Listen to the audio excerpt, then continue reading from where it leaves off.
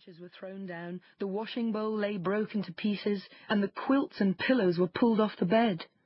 She sought her children, but they were nowhere to be found. She called them one after another by name, but no one answered. At last, when she came to the youngest, a soft voice cried, "Dear mother, I am in the clock case." She took the kid out, and it told her that the wolf had come and had eaten all the others. Then you may imagine how she wept over her poor children. At length, in her grief, she went out, and the youngest kid ran with her. When they came to the meadow, there lay the wolf by the tree, and snored so loud that the branches shook. She looked at him on every side, and saw that something was moving and struggling in his gorged belly. "Ah, heavens," said she, "is it possible that my poor children, whom he has swallowed down for his supper, can be still alive?"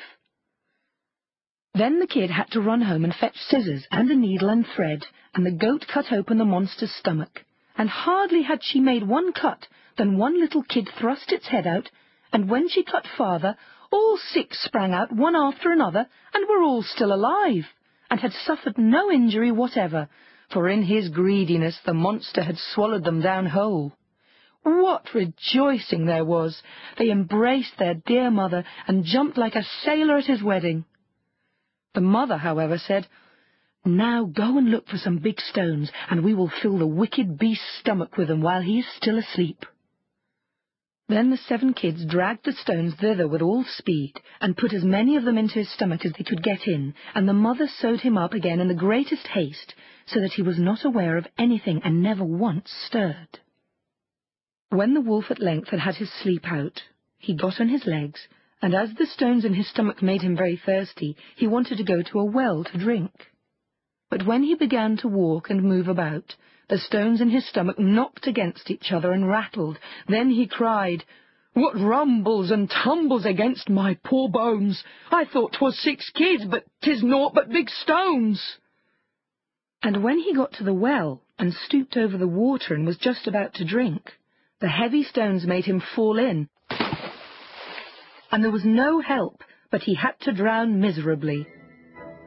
When the 7 kids saw that, they came running to the spot and cried aloud, "The wolf is dead! The wolf is dead!" and danced for joy round about the well with their mother.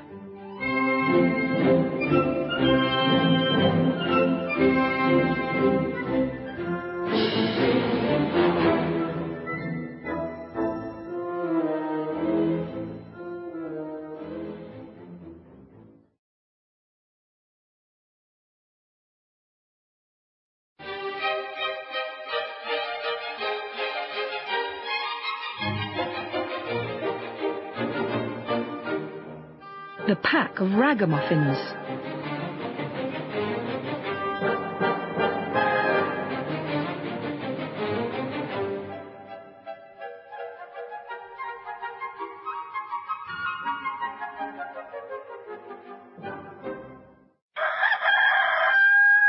The cock once said to the hen, "It is now the time when our nuts are ripe, so let us go to the hill together and for once eat our fill before the squirrel takes them all away."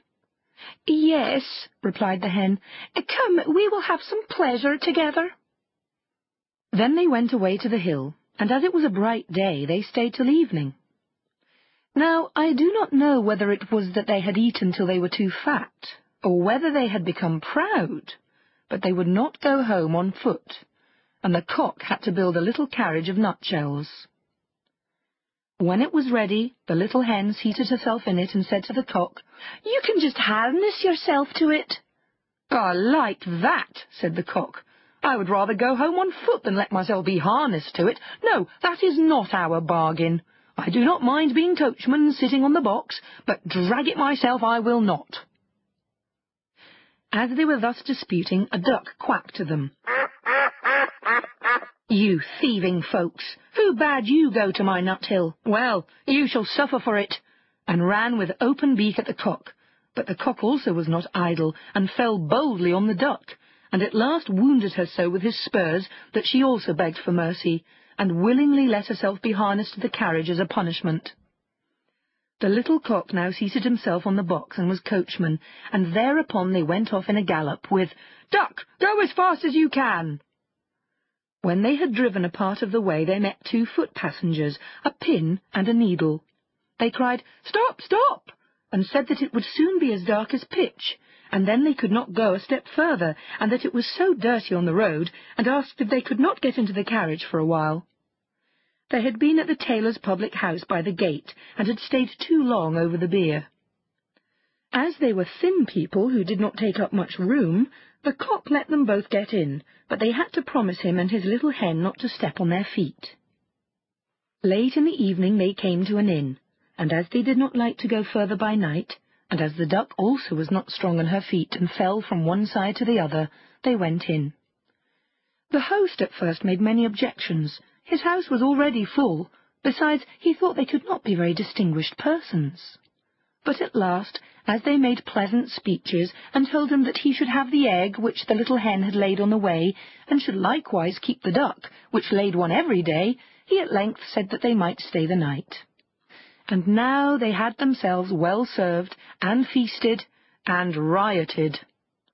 Early in the morning, when day was breaking, and everyone was asleep, the cock awoke the hen, brought the egg, pecked it open, and they ate it together, but they threw the shell on the hearth. Then they went to the needle, which was still asleep, took it by the head and stuck it into the cushion of the landlord's chair, and put the pin in his towel, and at the last, without more ado, they flew away over the heath. The duck, who liked to sleep in the open air, and had stayed in the yard, heard them going away, made herself merry, and found a stream, down which she swam, which was a much quicker way of travelling than being harnessed to a carriage. The host did not get out of bed for 2 hours after this. He washed himself and wanted to dry himself. Then the pin went over his face and made a red streak from one ear to the other. After this he went into the kitchen and wanted to light a pipe, but when he came to the hearth the eggshell darted into his eyes. "Oh, this morning everything attacks my head," said he, and angrily sat down on his grandfather's chair. But he quickly started up again and cried, "Woe is me!" for the needle had pricked him still worse than the pin, and not in his head. Now he was thoroughly angry, and suspected the guests who had come so late the night before, and when he went and looked about for them they were gone. Then he made a vow to take no more ragamuffins into his house, for they consume much, pay for nothing, and play mischievous tricks into the bargain by way of gratitude.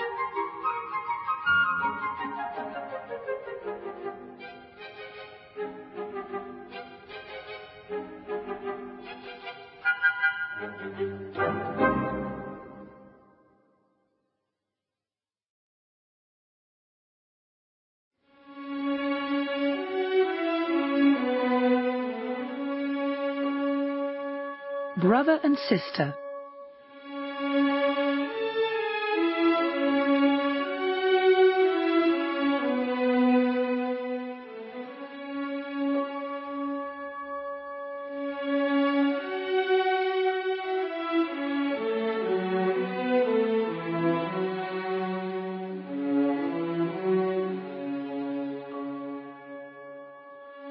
Little brother took his little sister by the hand and said, "Since our mother died, we have had no happiness. Our stepmother beats us every day, and if we come near her, she kicks us away with her foot. Our meals are the hard crusts of bread that are left over, and the little dog under the table is better off, for she often throws it a nice bit. May heaven pity us, if our mother only knew. Come, we will go forth together into the wide world." They walked the whole day over meadows, fields, and stony places, and when it rained the little sister said, "Heaven and our hearts are weeping together."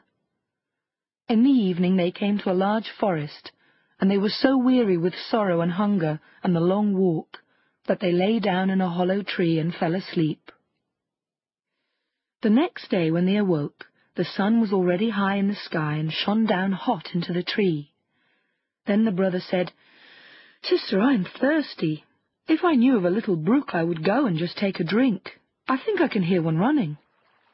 The brother got up and took the little sister by the hand, and they set off to find the brook. But the wicked stepmother was a witch. and had seen how the two children had gone away, and had crept after them secretly.